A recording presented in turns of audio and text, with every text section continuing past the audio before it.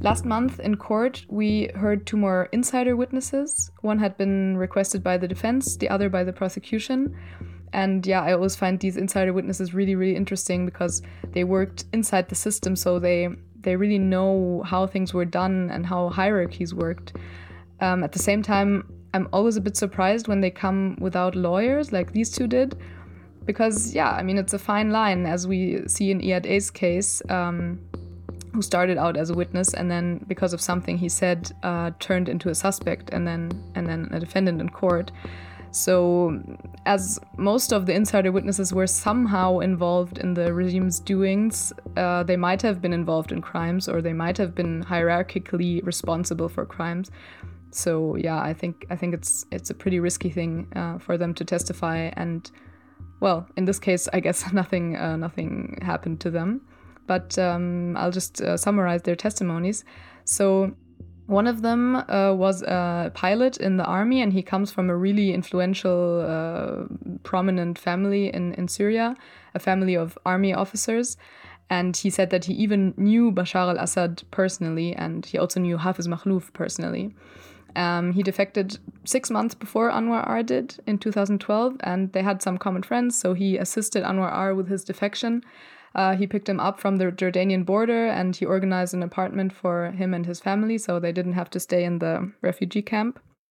And, well, I mean, when he picked him up from the border, they were in the car together, and they talked about certain opinions and the situation in Syria. And the witness remembered that Anwar R said that he wanted to defect earlier, that he didn't really agree with what the regime was doing. And the witness also said that Anwar R cooperated with the Jordanian Secret Service, provided some documents that he had brought with him, and that he helped organize a safe route for Syrian civilians to come to Jordan. He also said that he met Anwar R a bit later again in Jordan, and that Anwar R was really scared because he was already afraid that the Syrian Secret Service was after him and would try to kill him, even in Jordan. The second witness was a secretary. He worked in Branch 285, which is a branch similar to Branch 251, where also people were interrogated, tortured. They had their own prison as well. And Anwar R had worked in that branch before he transferred to Branch 251, and he spent a few more months there before his defection. And the defense has claimed that he was transferred back to Branch 285 as a punishment because he had helped so many prisoners, and they just put him there to, put him in some unimportant job and just to keep him out of the way. So this secretary, who worked with Anwar R for quite a long time, he said that, well, it didn't seem as a punishment because Anwar R still had his company car, he still had his own office, he still had an employee to bring him coffee and tea, just like the other officers. So that part of the story wasn't really confirmed. On the other hand, this witness remembered Anwar R as being very kind and friendly. He always greeted also the low-ranking employees, such as himself, which apparently other officers did not do. So, as a person, he said Anwar R was a good man. Later in October, nothing really new happened in court. It was mostly requests by the defense for more witnesses, and then arguments by the prosecution against those requests, and of course some decisions about those requests by the court. So as soon as all that is sorted out, we will hopefully know when the final pleas are going to take place, and finally when the verdict is actually going to happen. And I guess for many of us, with that verdict, this whole trial and this whole story is coming to an end. But for the defendants, the verdict is just the beginning of a whole new chapter. So listen to my colleagues Naya and Fritz talk about this in today's episode.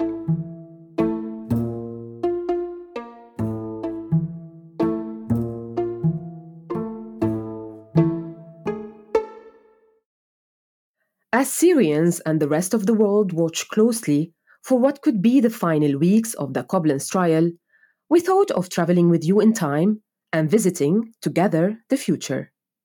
In this podcast, we have considered the past and the present at length. But what about the future? the future of Anwar R and Iyad A, and the type of life that awaits them after the trial and possible appeals are done, when the world is not watching anymore and a kind of normalcy starts. But what really is normal in this context? What would their life be like after 5 years, 10 years, 20 or more years? As much as it would take for them to get released. That is, if both get a final conviction. Lots of people are waiting for the verdict in this case now. But what then? What about their life afterward? Doesn't the story continue for the two defendants? We wanted to try to understand this ourselves, whether Anwar R and Iyad A's punishment, if they're finally convicted, stops when their prison years are served. Or does their punishment somehow continue to live on and shape the life that both will continue to lead? And by the way, just a quick pause here. When we say life after prison in these cases, it's worth mentioning that we are speaking of a theory here still. Iyad A was convicted already back in February 2021, but he decided to appeal his sentence, which means that it's not final yet, and he remains innocent until finally proven guilty. And Anwar R's case in Koblenz is ongoing, as you know, so the same goes for him as well. To understand the future situation that Anwar R and Iyad A might find themselves in, we will explore various questions in today's episode about one major topic: life after prison in Germany for non-German citizens. Our Arabic series producer Salim Salame discussed these questions with Thomas Oberhauser, who is chairman of the executive committee of the Working Group on Migration Law in the German Bar Association DAV. Thomas told us what could happen to the branch 251 ex-officers Anwar R and Iyad A if they were indeed finally convicted for what they are accused of: crimes against humanity. When someone who doesn't have a German passport has to go to prison in Germany, a question then usually arises, which is, what will happen to their right of stay once they are released from prison? They've done something that goes against the law, and that has landed them behind bars. This is usually considered reason enough to expel them.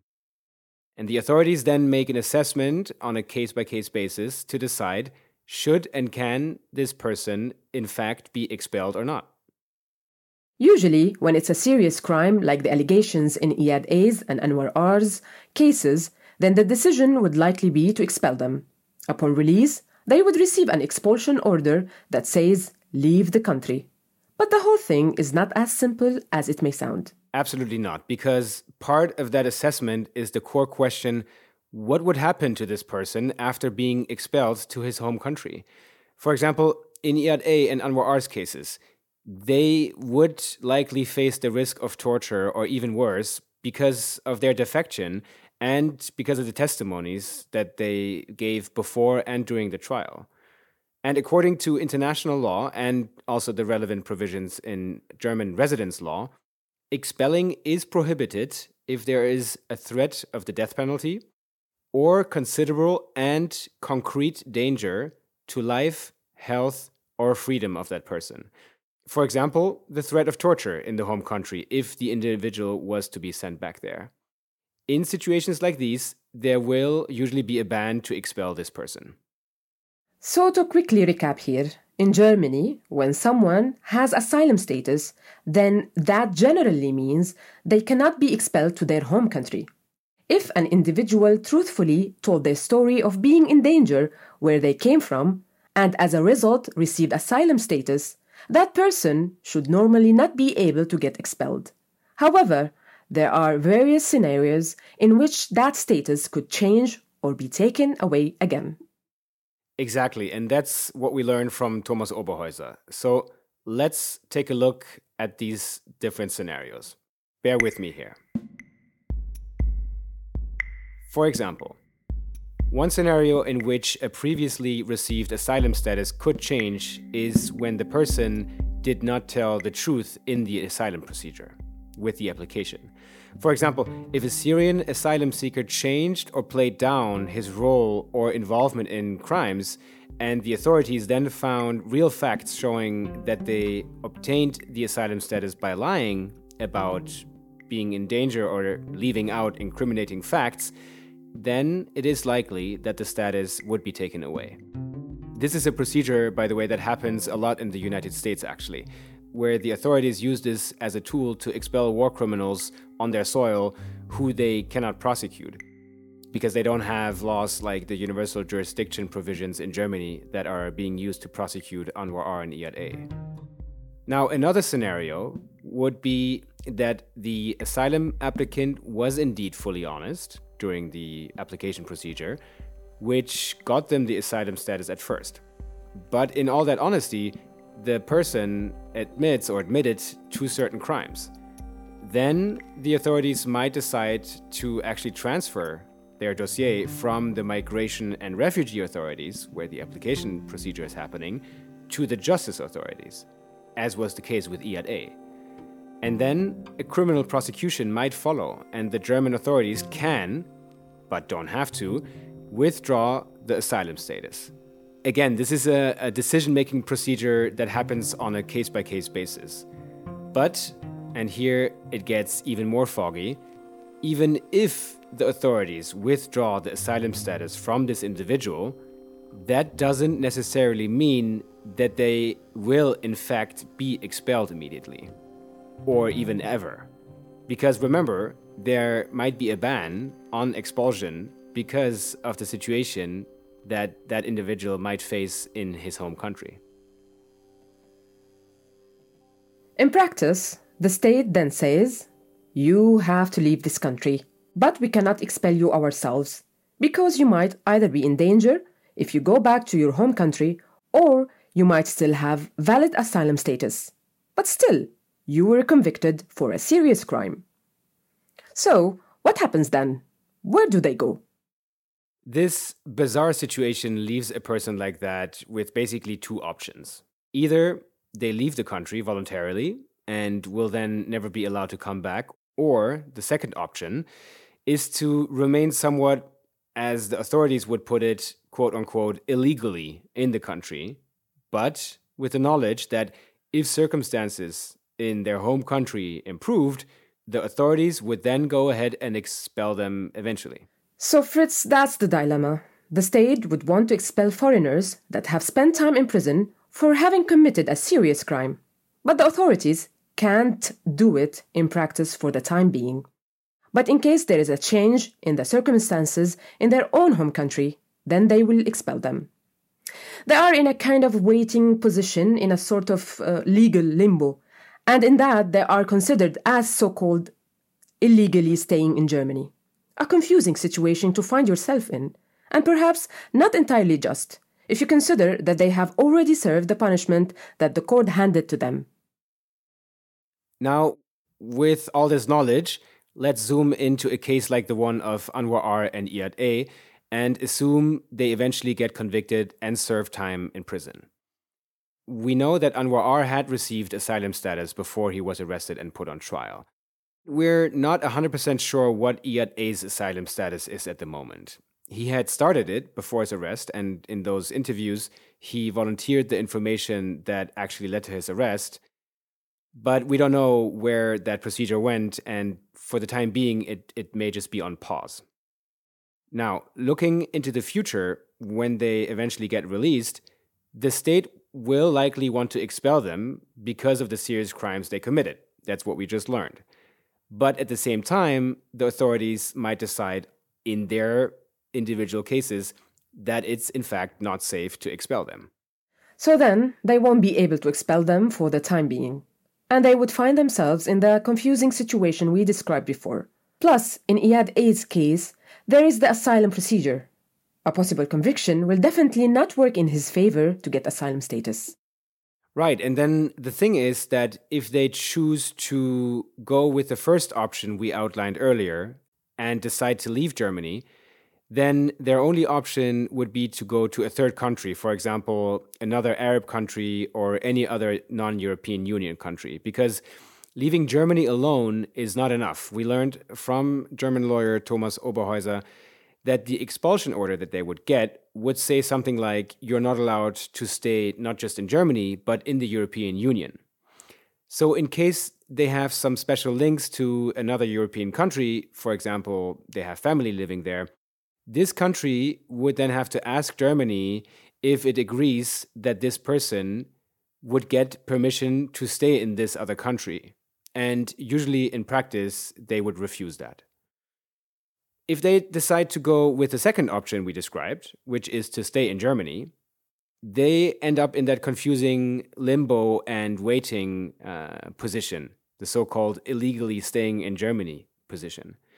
And this begs the question, during that time when they stay in Germany, how can they lead anything even resembling a normal life? Can they at all? Well, according to Thomas Oberhauser, they will not be able to get a residence permit in Germany, let alone start the process of naturalization to get the German passport. They also won't be allowed to work, not in Germany or elsewhere in the EU. They are not allowed as well to travel across borders. They can do things to try to find their way around, like learning German if they want to. That is, of course, anyone's right. And they can try to adapt, but they have no legal right to stay. In other words, it won't really benefit them, as they would be investing in something that they know will end sooner or later. This kind of life sounds very challenging, Naya, but it does not stop here yet. It turns out, despite the fact that they can't work or settle or even be free to move around, they would still need to renew their permission to stay, although it's considered staying quote-unquote illegally. How does that make sense? It is yet another one of those confusing and partly contradictory components of this entire complexity. Plus, for every such renewal to stay illegally, they even have to pay, despite the fact that, as you said before, they're not even allowed to work. So the money for paying for these renewal procedures becomes yet another challenge for them. So the challenges are really piling up here in a systemic way. And when we asked Thomas about this, he said that this is kind of the German authorities' way of saying, get out of Germany, we don't like you. So, what about family members, like a wife, children, brothers, and sisters? Are they also affected by this situation that convicted criminals would face? For example, in Iyad A and Anwar R's case, if they get convicted. And if family is not directly affected, can they and their status perhaps help them after they get released? Well, usually there is a concept that's called family reunification. That is, when there are direct family members that already reside in Germany, that's usually a reason to stay or to be invited to Germany if you live in another country and you apply for asylum. It's worth noting here, by the way, that in German law, what's considered a direct family is only husbands, wives, and children under the age of 16. But in the situation which we are discussing in this episode, core family members related to Anwar R and Iyad A who live in Germany will not be able to help them or keep them from being expelled. In similar cases, we learned from Thomas that family members can and might decide to leave the country along with the person that is affected by the order to get expelled, just, practically to be able to stay together. But they don't have to leave, so they're not directly affected by the decision. They can stay if they want to. But the question is, do they really have a choice if they want to be together, if they want to stay together? We have said it before, and it has just been piling up, these complexities and challenges. So either it is you leave Germany and the European Union, or you stay in that confusing waiting position. You cannot become a resident, you can't work, you can't move across borders freely, and all the while, you have to even pay to stay in that entire insecure limbo situation, and your family members can't really help you to stay either. Plus, let's not forget, this is after they have served their punishment in prison. And these future problems and challenges that Iyad A and Anwar R might face do not count towards possible mitigating circumstances that the judges in Koblenz could consider when sentencing them. All in all, Naya, this might sound a bit dramatic, but it seems to me that this would be kind of the end. From all aspects, it doesn't seem like there are many opportunities for them here. It's a dead-end street. Yeah, I agree. But what if Anwar R, in the final pleas, would plead guilty of the crimes that he's accused of And then, in an odd turn of events, when the decision comes, actually wins this case. I mean, it seems very unlikely, but still, just to think this through for a second here, and looking at the topic of today's episode, what would happen then? That probably won't happen, though you never know. But if we want to explore the answer, then as Thomas told us, if he's found not guilty, then he has every right that a refugee would be entitled to. To start with, the simple fact that he would keep his asylum status. He could start a procedure towards becoming German. He can and might ask for compensation for the time that he's been in detention during the trial. In other words, if the court ends up deciding that he is innocent in the sense of the indictment, then his life continues to be the same as before the trial started. And speaking of that, what comes to mind right now is how he asked for protection from people that he claimed were threatening him. Remember early on in the trial, Anwar Ard's lawyer told the court about his fear of Syrian intelligence officers in Berlin, that there were members of the Mukhabarat observing and following him, and that he was quite sure of it because he knows how they operate and move from his decade-long own experience, and he was sure they were plotting to kidnap and kill him. And I was thinking, if he was not found guilty, would he want to ask for protection again? Would he be able to get it? But Thomas told us that this might be almost impossible, as asking for protection requires a lot of investigation, and it has to be a really dangerous situation for people who require protection. All this is quite thought-provoking. And another thought worth pausing on is, in light of everything that we've talked about in today's episode, should criminals actually keep on paying a price for what they've done and have already served time for in prison? Does their punishment really end after prison? And if it doesn't, is that really fair? We have talked to Thomas about this, and he had an opinion about this very thought.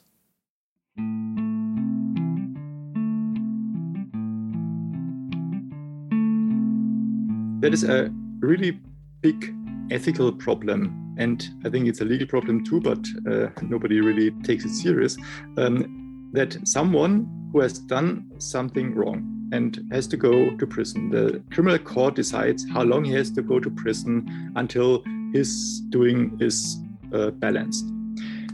Afterwards, just a foreigner will get a second sentence, second decision about his doing that says you will be expelled then too. That is, in the opinion of most people, a second conviction, a second sentence.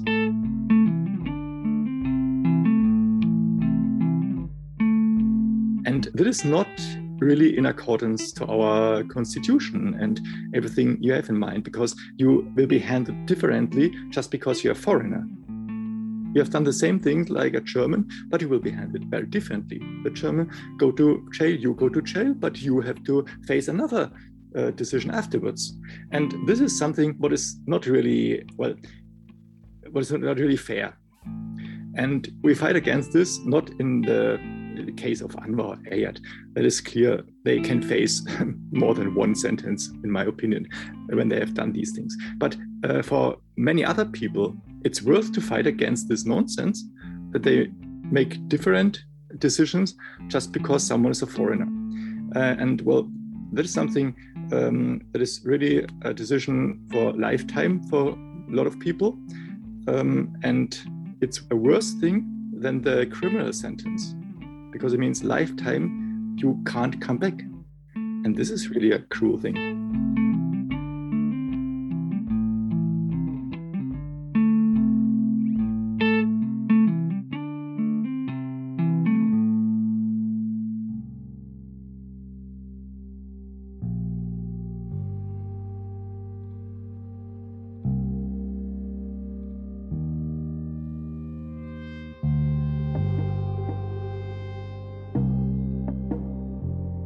Branch 251 is a 75 Podcasts production. Today's episode was hosted by Naya Skaf and myself, Fritz Streif. It was written and produced by Salim Salameh, co-produced and edited by myself, Fritz Streif, with editorial help from Naya Skaf, Pauline Peek, and Hannah El-Hitami. Sound and mixing from Pauline Peek. We want to especially thank Thomas Oberhäuser for giving us his time and explaining the vast complexities of German residence and asylum law. Support for our podcast comes from German Federal Foreign Office funds that are provided to us by IFA's Civic Funding Program.